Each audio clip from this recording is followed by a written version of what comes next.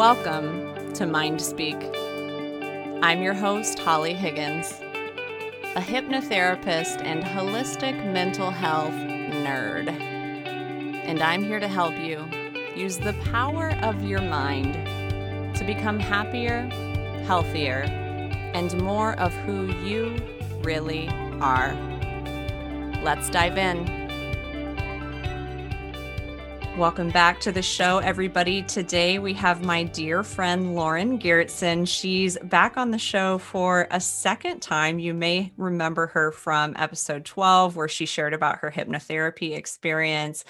So today she's back on the show to talk about her brand new book, The Invisible Corset: Break Free from Beauty Culture and Embrace Your Radiant Self. Now, if you're not familiar with Lauren, she is a body connection coach. She helps women heal their relationship with food and with their bodies. You might also know her from her incredibly popular holistic health website, Empowered Sustenance. But today we get to dive in and talk all about her new book.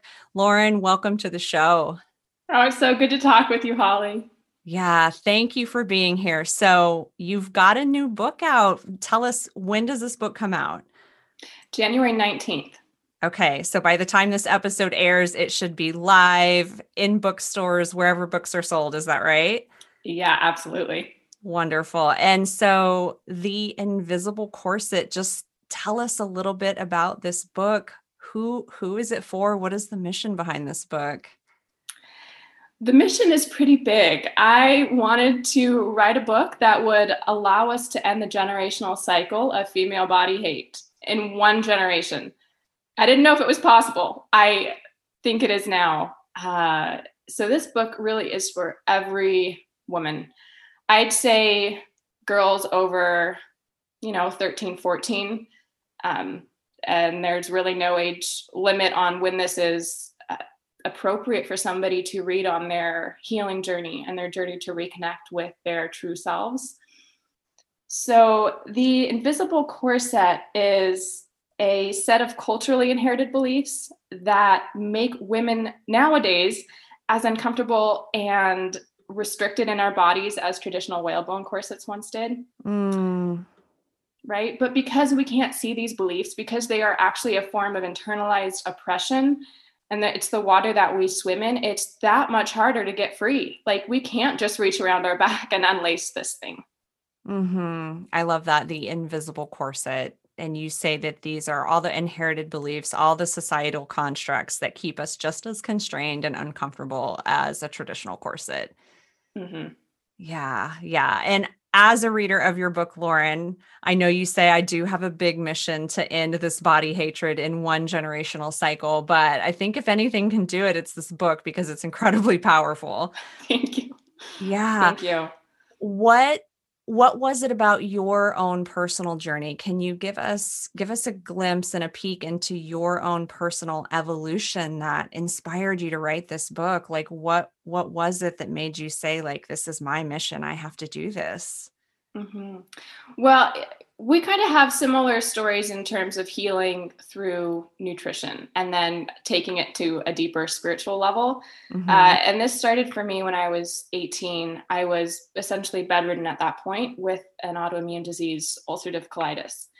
And, I did everything that my doctors had told me for years. I had been on all the medications. I had been on medications for the side effects. And then at that point, I was told that nutrition wouldn't work. That's what the medical community told me. And they said my only last remaining option was a surgery that would remove a portion of my colon.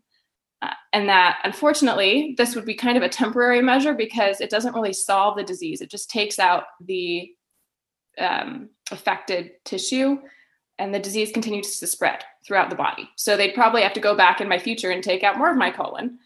And this really was the breaking point for me. I was like, I need to find something else. And that was the moment where it was like the faintest whisper of my intuition told me I have to try something else. And a book essentially jumped off the bookshelf at me, and it outlined a dietary protocol, the specific carbohydrate diet. Mm-hmm. And within 3 days of doing that nutrition protocol, my acute symptoms were gone. I mean, I went from level, 8, 9, 10 pain on a pain scale, bedridden, to being able to walk around, move, no pain. It was a miracle. It truly felt like a miracle. And then within 3 months, I was off all my medications. And it was the most empowering experience I had had up to that moment in my life. And it really was the moment where I realized my body is on my side, right? Because before that, and so many people who have autoimmune disease have this mindset, thanks to our medical industry, which tells us autoimmune disease is your body trying to kill itself, and you need our artificial pharmaceutical interventions to save you from your own body. You are that broken, right? And so it really, I had complete Stockholm syndrome with the pharmaceutical industry. I didn't understand how the pharmaceuticals I had taken in the past for me, how the diet I had eaten and the life I had lived had contributed to me developing this disease in the first place. And it was such a beautiful experience realizing, oh my goodness, my body knew all along how to heal me. I just needed to give her the right materials. And if I can learn how to listen to that intuitive voice in me, what else could she free me from? What else could she heal in me? And that was such an exciting prospect. And I went deeper into my journey of learning how to reconnect with my body and that intuition within me. And along the path, I did have some very, very intense and unexpected spiritual awakenings where I really stepped into my ability to be an intuitive healer and to be an intuitive channel for my clients and help facilitate their healing through that information. And the other big piece here was realizing how much the beauty industry had intentionally cut me off from my intuition and my ability to connect with my body. Like, I was like, this is not an accident that women have been coerced to divorce our bodies in mass numbers, so that we take actions that are not in our best interest, but are in the best interest of the beauty industry. So just as big pharma and big food had disconnected you from your physical body and your intuition, you started to realize the same sort of abusive pattern is present in the beauty industry and is strangling or is corseting women in similar ways. Absolutely. And one of the things I talk about in the book, a big click that happened for me, was realizing that the beauty industry is a psychological abuser. This lands for a lot of women who have had abusive relationships in their life, who have interacted with a narcissistic spouse or parent, or, business colleague, because these same manipulative dynamics that happen in those individual psychologically abusive relationships happen on a mass level. And the beauty industry uses all those same techniques to control women, because that's what an abusive relationship is about. It's not about loving and respecting and supporting the other person. It is about controlling them in order to exploit their sexuality or their finances or their labor. And when it comes to the beauty industry, it is exploiting all three of those things. Can you give us a few examples just to make it really clear for the listeners? Like, when you talk about how the beauty industry mirrors toxic relationships or narcissistic dynamics, like what are some of the tactics they use just to paint a picture for people to clearly see, like, oh yeah, this is totally an abusive relationship? Great question. So the first big red flag here is an abuser will keep somebody in a state of stress and anxiety. This can be accomplished through creating mini emergencies or creating a perpetual sense of fear and paranoia. So we see this in all cults and all cult-like systems in our society and cult-like religions. And when it comes to the beauty industry, we're instilled with this paranoia around our bodies changing through our aging process or after childbirth or after menopause, we're taught that all these natural changes are something to fear and control. And we are kept in this constant state of fear and adrenaline. Now, the reason for that, it's again, no accident, because when we're in that state of the sympathetic state of our nervous system, right, the fight or flight, it largely shuts down our ability to connect with our intuition. And this isn't a woo-woo concept. This is described in the work of Dr. Stephen Porges, who's a leading neuroscience specialist. And he explains how when we are in the parasympathetic state, that rest or digest state, the vagus nerve can better convey messages from our gut. Our gut feelings can be better conveyed to our brain to be interpreted. So the beauty industry wants to shut down that means of internal communication within women, right? This is an extension of patriarchal values dating back thousands and thousands of years that have been created to separate women from that intuition within ourselves. Mm-hmm. So constantly keeping women in this dance of like, I'm not enough, and what can I do to be and feel enough, and like how can I keep myself from falling apart, keeps us in that constant fear response, which keeps us from accessing and harnessing our innately powerful intuition. Absolutely. The other one other big piece here is psychological abusers will give kind of perpetual tasks to their victims. So again, we see this in cults, even in multi-level marketing situations where it's just like, do this thing, do this thing, do this thing. A lot of culty religions, it's like, we don't want you to have a life outside of this system. We have to keep you that busy. Certainly individual psychological abusers will create ways to keep their victims perpetually busy so they don't have rest time. They don't have time for their mind to shift into creativity and imagination. Again, because that puts somebody in a parasympathetic place, right? Where they can actually make choices that are going to lead them out of the hamster wheel.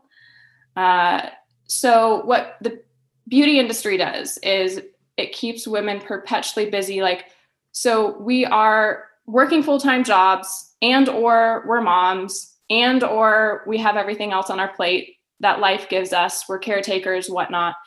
And then the beauty industry is like, oh, let me fill all your free time with a 12-step skincare routine and, 4 different products you need to put in your hair and hair masks and spending this much time styling it. And, dieting is basically a part-time job. So let's add that to your plate as well. And it really gets to the point where the beauty industry will give us more tasks for whatever free time we have. And women willingly accept it. Like before I realized this brainwashing, I was in that mindset where if I had free time, if I was sitting and watching TV, I had this anxiety of like, I'm supposed to be fixing my body right now. I shouldn't have this free time. I should be putting this laser device over my face or doing some kind of anti-wrinkle face massage or whatnot. Doing crunches while I watch TV. This is the mindset that we get into as a result of the psychological abuse of the beauty industry. Yeah. And it's that same dynamic of if you've ever experienced an abusive or toxic relationship, until you break free, it's that constant anxiety and inner questioning of like, well, what did I do wrong? And what can I do to make it better? And how can I fix it? And there's that constant dangling carrot in front of you of like, if you just do this one thing, or like, if you just change this, like the relationship's going to get better. And then it never does. And it's the same dynamic with constantly chasing beauty perfection. Mm-hmm. Yeah. It teaches you to see yourself as the problem and your body as the problem rather than actually recognizing the real problem. Mm-hmm. You had a really good line in the book, and I can't remember it off the top of my head, but you said something about the way the industry profits is to take something very natural and inherent and beautiful about women, convince them that it's a problem, and then profit off of it. Mm-hmm. Right. Like cellulite, right? That wasn't a problem until I think it was the early 1800s when some French guy was like, oh, I'm going to say that this is a problem so we can sell some devices and creams to women. Before that in the 1600s, if you look up the art of Peter Paul Rubin, I always like to show this to my clients. The definition of beauty then was dimpled skin and thick thighs. Another example of that is this fear of aging that is instilled into women. So seeing wrinkles and gray hair as something that we need to control and lie about, basically through products and procedures. When in ancient and indigenous cultures, that's a sign of wisdom. Age is a sign of wisdom, and it's a really powerful thing to be able to show the story of your life on your face. I loved in reading your book it's clear, like you did an incredible amount of research and there's so much juicy history. And what it just really made me realize was the goalpost for beauty is always moving. Like, I think you said Paul Rubin was his name. Mm-hmm. Is that where the term Rubenesque comes from? Mm-hmm. Okay. Because I look at those Rubenesque paintings with those women who are like very strong, and like me, myself, like I'm tall and I'm curvy and I've got lots of cellulite, and I'm like, I would have been hot as fuck back then, like by society's standards. Totally. So it's all just like subjective opinion that someone doesn't meet this standard or that standard. And we've all seen it change over the course of our lifetimes. I mean, I remember like in the 90s, that waifish Kate Moss, like skinny as a rail, was like, you had to be that. And now it's like, well, you have to have like Kim Kardashian curves, but those curves have to be taut and perfect. And it's like, a woman who was like the goalpost in the 90s would no longer be the goalpost. It's like, so we can never keep up. Yeah. And the interesting thing about that goalpost is that it is consistently unnatural to the vast majority of women's bodies. Yes. And that it goes in and out of fashion, just like, like pantsuits. So that waifish look of the 90s was basically, we're going to bring back the kind of very flapper, very willowy aesthetic of the 20s and the 30s. Well, mm-hmm. It was just a resuscitation of that fad. And then what we're seeing now is kind of the reinvention of the extreme hourglass shape that we saw in the 1890s, the Victorian era. Oh, yeah. And it was achieved through corsets and bustles, right? So it physically limited women's ability to sit and breathe and stand and eat. Now, it's interesting, I want to say this. Some people say, oh, well, corsets were good for women's posture, and they weren't inherently uncomfortable, and women liked wearing them. I'm like, okay, that was either written by a male historian who never wore a corset, or that was written by women who were that brainwashed. Just like women today say, oh no, I'm getting a facelift because I want to, because it's my choice and it makes me feel good, right? So that's where that false belief came from. It feels good for women today to take off their bras at the end of the day. Just imagine how good it felt for women back then to take off their corsets. Exactly. Like right. Anytime I've had to, dress up for some business meeting or whatever, thank God I don't live in that world anymore. And like I've gotten to take off like pantyhose or like constrictive undergarments. It's like I can't imagine anybody willingly saying like, I love wearing my corset. Totally. And what we have now are interventions that are just as harmful and toxic to the body. Like Kim Kardashian's curves are not natural. No, it's through liposuction and fat injections into her butt and thighs. And she wakes up at 4 or 5 a.m. every morning and works out for an hour and a half. She spends God knows how much more money than most people would spend on 3 houses in their lifetime. She probably spends that on her body every few years. And then the obsessive dieting that we now use to morph and change our body, the botulism toxin that we inject into our forehead, this is a lethal toxin that we're putting into our skin. Like there is nothing safe or healthy about that. So the technology changes, but truly the old body styles, these two curve-free and extreme curves, they just fluctuate. It's just, going back to the beauty industry, like it's the same with hairstyles. Like one year, super short hair is in, the next year, super long hair is in. And like you can't keep up with that with the rate of natural hair growth. Good It's like, point. it's like, so if we recognize the goalpost is always moving, I am bought in to this toxic, manipulative, abusive system. And Lauren, you've written a whole book about this, and I want to really encourage people to go out and read this book. But if we have this realization of the goalpost is always moving and I am in a system that is fucked, how do we then escape that system? Mm-hmm. So the really groundwork here is to undo brainwashing. You specialize in this, Holly, like subconscious rewiring. That is what it means to undo brainwashing. And this is what women have to do on a mass level, because we don't realize that we have been brainwashed.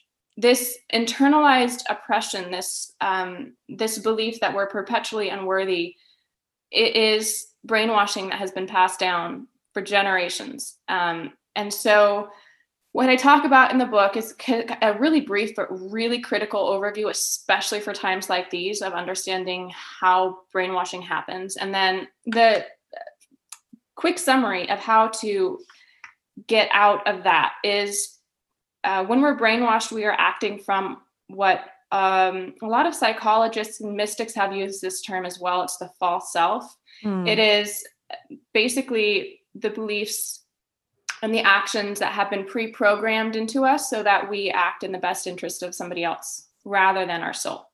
So we have to get back to who is our true self. We as women can't make choices that are coming from our own opinion. We can't make choices that are in our best interest until we get down to who am I really? So that's where the exercises in the book come into play. I love self-help as much as the next person, but not if it's vague. So I really filled this book with really actionable, practical steps, things that I give to my clients. So you can crack open the book. You'll get journaling exercises, you'll get pre-recorded meditations and visualizations. And so those are some of the tools that I offer in the book and I use with my clients to help them get to their true self. Because the differentiation that I like to make is, beauty tools are inherently neutral for the most part. Like not cosmetic surgery, that's inherently toxic and self-abusive, right? A lot of the cosmetic surgery procedures, if we did this to a pet, it would be considered animal abuse because it's non-essential. It causes a lot of unnecessary pain and suffering, right? We don't look at it that way for ourselves. But hair and makeup and different kinds of clothes, that can be a form of self-expression for some women. And for other women, it can be a form of self-repression because it is impeding their true self. So women like Dita Von Teese or Dolly Parton, makeup, hair, heels, nails, it's definitely an expression of their true self. And that's really obvious when you can feel their energy, or if I've seen interviews with them and it's just so obvious that their joy and their true personality is coming through. That's how they're the strongest version of themselves. But other women can have the opportunity to realize, yeah, that's not me. For me, my true self was having more time in my day. So I cut my hair and I stopped wearing makeup on a regular basis, and I changed my clothing style. And that's how I felt most truly myself. But I could only give myself the freedom to do that once I undid this brainwashing. I love this. And I love the distinction that you're bringing up of saying like makeup isn't inherently bad. And if you wear makeup, you're not a feminist. Like you're not saying anything like that. It's like really getting down and doing the deep discovery work, because a lot of us, I've worked with so many clients and talking to them about their truth selves, and they've had the realization, well, Holly, like, I don't even know who I am. I don't even know who my true self is. And so doing that deep discovery work, which can take some time of discovering who are you really? And then honoring your preferences from that place. I mean, I have women in my life who are wonderful friends, and they are just very, very feminine creatures. And like, they genuinely love their makeup. They genuinely love their clothes. Like, that's who they are. And it just radiates out from them. And you can tell that. For me, like, I wear very minimal makeup. I'm much more tomboyish, and that's just like how I feel good. And like, if ever I've tried to put anything else besides, eyebrow pencil and blush on my cheeks, like, I'm just like, get this shit off me. Like, I hate this. But that's true for me. So I love that you're saying it's not, just stop wearing makeup and stop doing everything. It's about what's true for you. And that's an interesting point you bring up too, about kind of these archetypal energies of feminine and masculine. Chinese medicine talks about this a lot. And humans, whether you are a man or a woman, you have a different balance of masculine and feminine energy. So some women who do have a lot of that archetypal feminine energy, it feels really good and really true to themselves to be able to wear makeup and, more traditionally feminine clothing, right? Because that aligns with that feminine energy. But, me and you, we do have more masculine energy in us. And so we do gravitate towards, because I kind of see that in how you dress and how I dress as well. That's kind of reflected and in our personalities. And when we really came home to ourselves, we were able to embrace that and feel really balanced that way.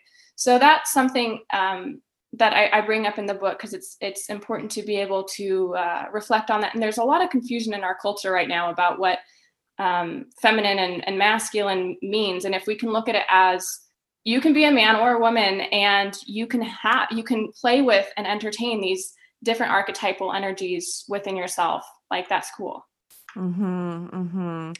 So I think the ultimate question that someone has to ask themselves is not what should I do or what shouldn't I do, but what feels true to me. Because if you're doing something and you feel inherently uncomfortable, or if you're doing something from a place of I'm not worthy, I need to be better.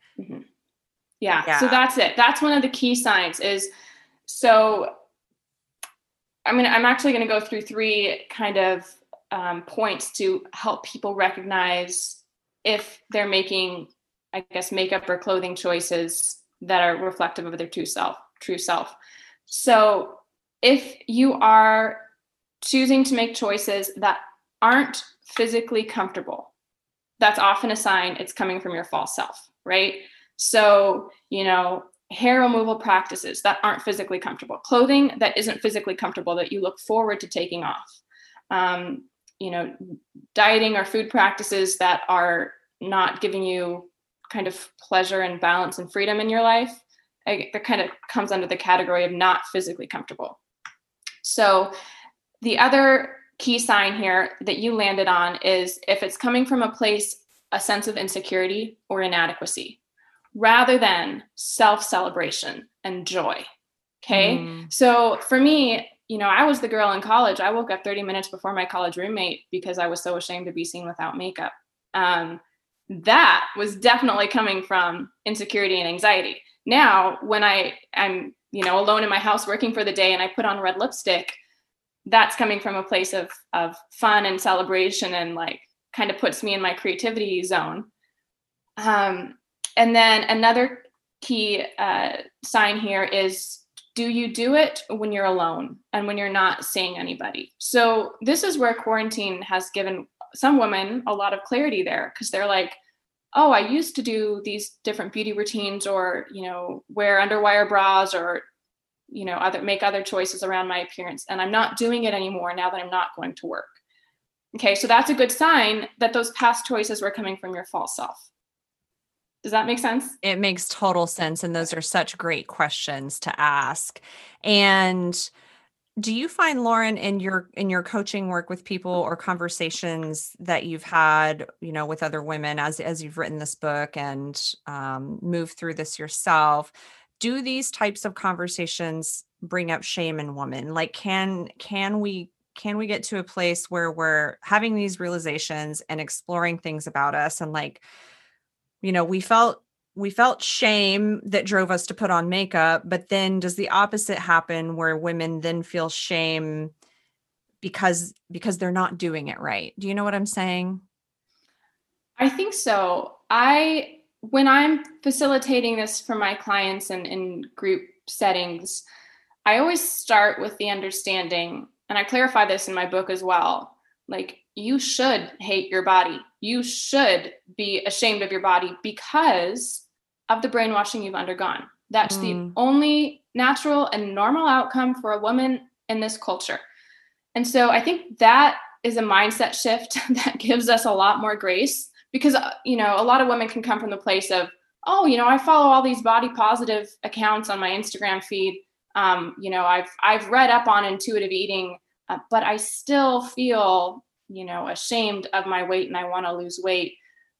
It helps to have the understanding, no, that shame that you're struggling with is normal and natural. It's an appropriate response because you've been indoctrinated into it. So let's look at that and we'll deal with it. And so when I approach it from that angle with my clients, it takes the sting out, because they're like, oh yeah, that makes total sense.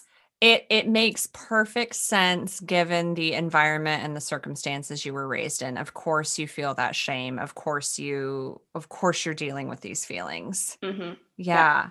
One thing that I love about your book is you touch on the body positivity movement. And you have, like, first of all, you celebrate that movement, but you also have, I don't want to say criticisms of that movement, but you have some really interesting thoughts around, like, the whole concept of body positivity in general. Can you give us a taste of that? Mm-hmm.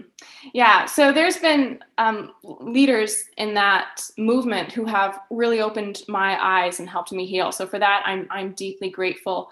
And the issue and the clarification that I want to offer here is the foundational message of body positivity, or at least where it came from, was all bodies are beautiful.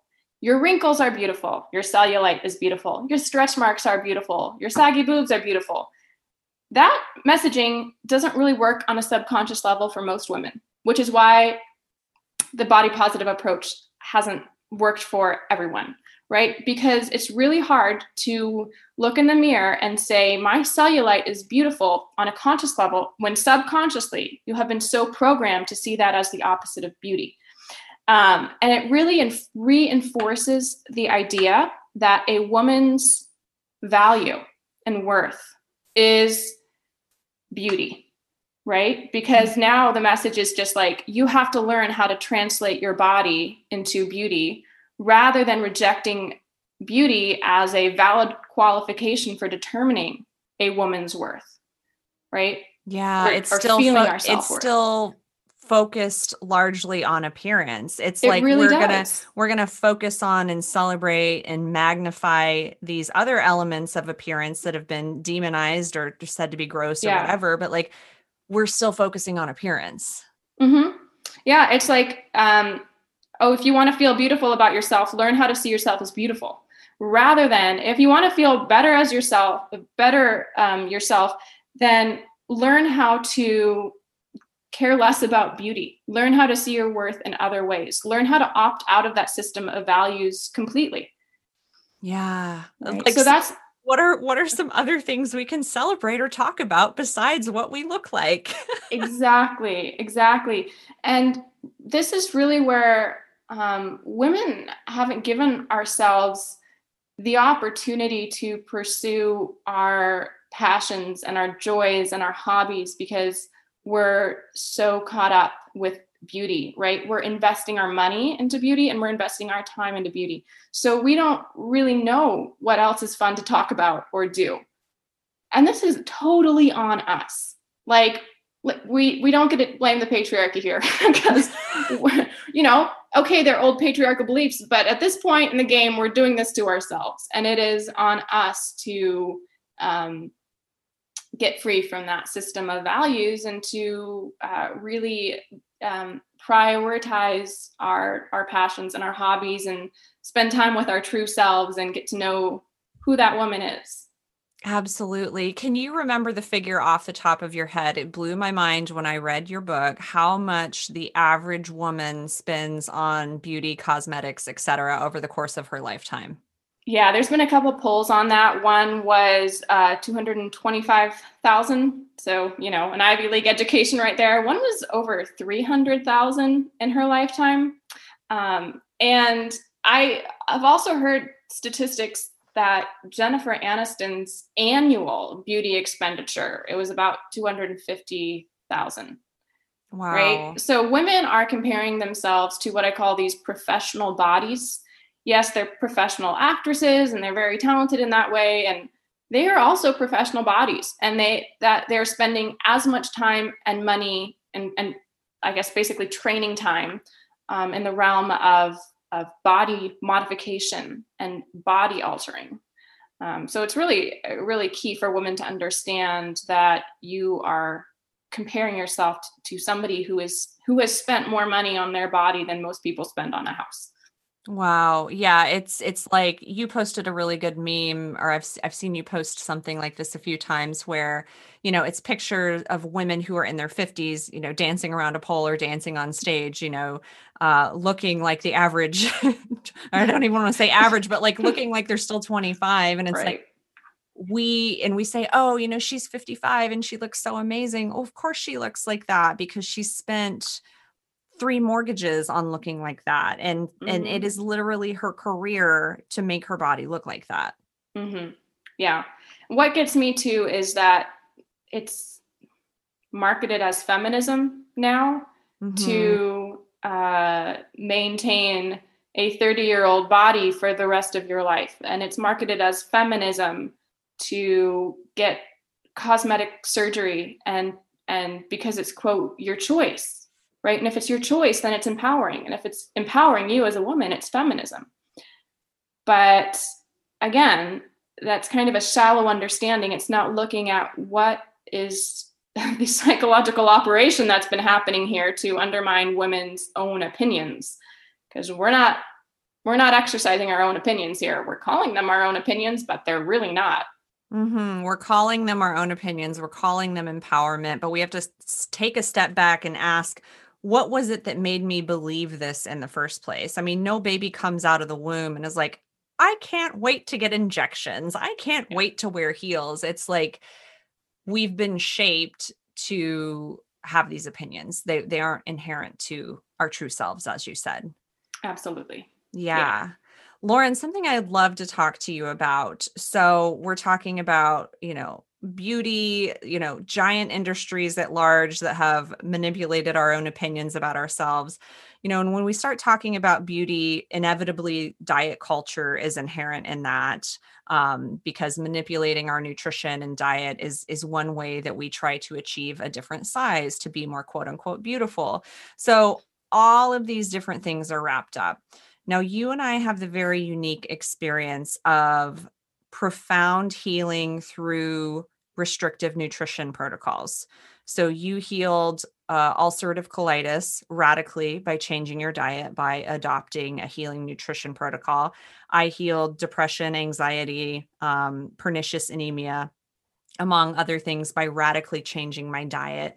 And there's kind of this slippery slope between healing nutrition protocols and also just the fact that like diets are just so triggering for women in general. But as you and I have experienced, like changing our diet brought, and I don't want to speak for you, but I think I can, but correct me if I'm Mm-hmm. wrong. Like for me, changing my diet brought me home to my intuition. And I had to do that in order to like wake up to the lies of the world and like see Mm-hmm. through the veil.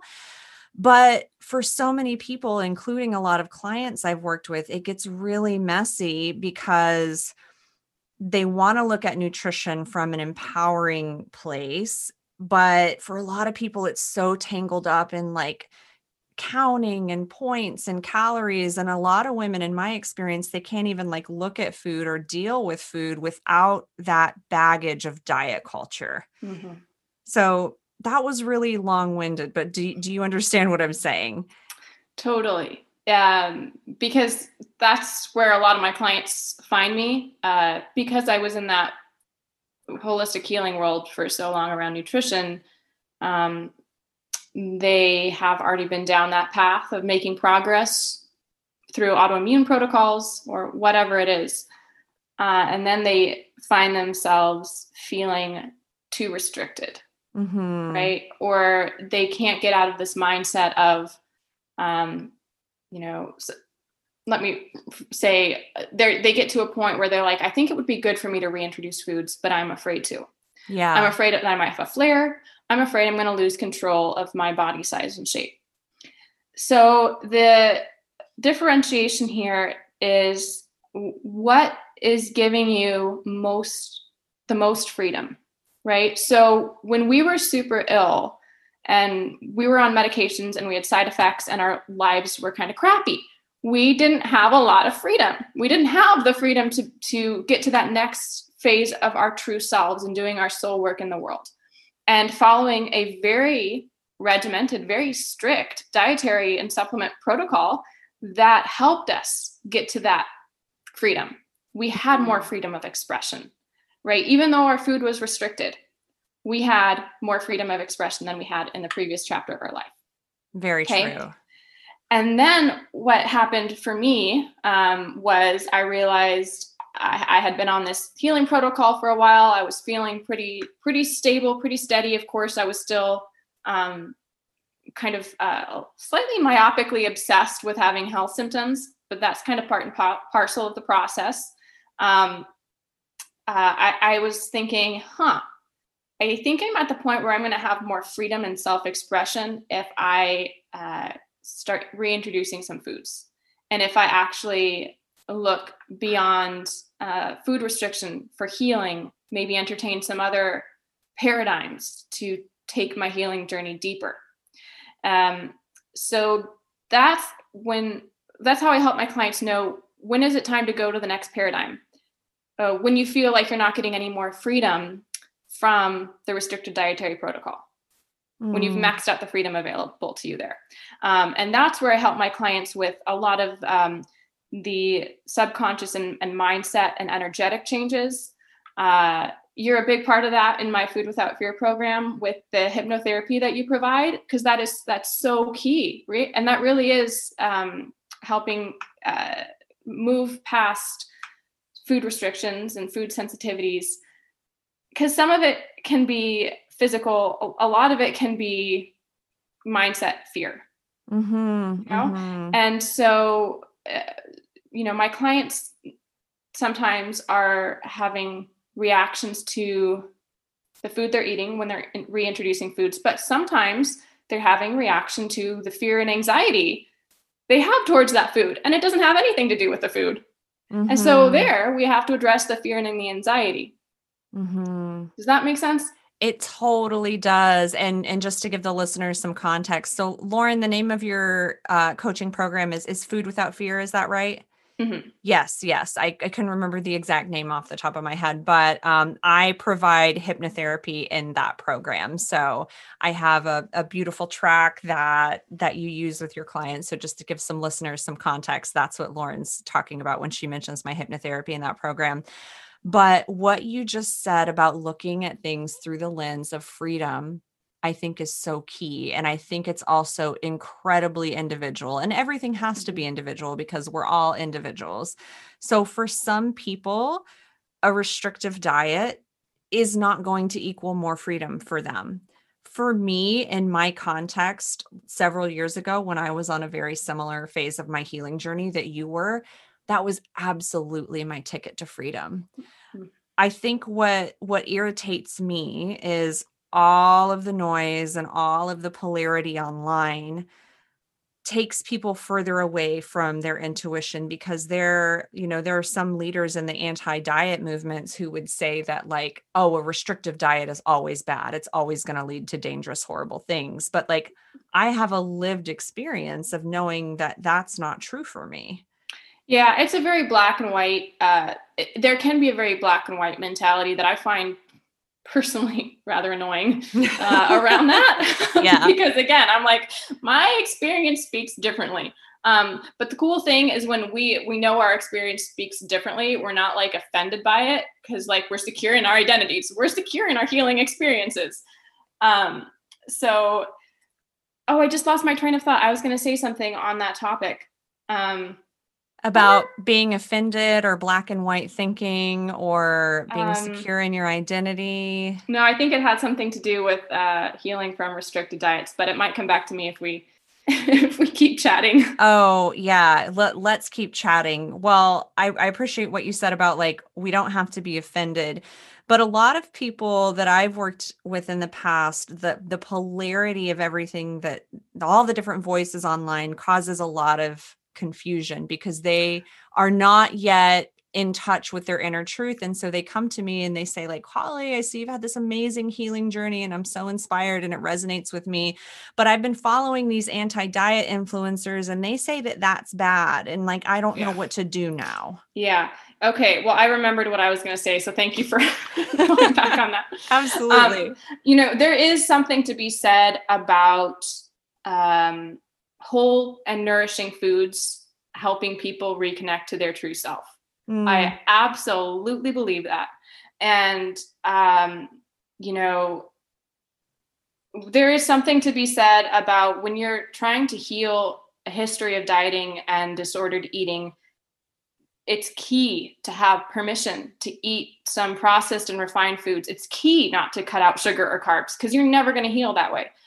But what's true for a lot of people is when they take the crap out of their diet, it catalyzes the next level of their healing journey. It catalyzes spiritual awakenings for people because there is kind of this base level of you got to detox some of these chemicals out of your body in order to, I believe for most people, right? I'm adding a lot of disclosures here. Like for most people, that's a really critical step to going deeper on your spiritual journey. And I've seen that with countless clients and countless leaders in the world because things have been added to our water supply and our food supply and messed with our food in such a way that doesn't make it optimally nourishing to the body, right? And that interferes with our cognitive function. That interferes with our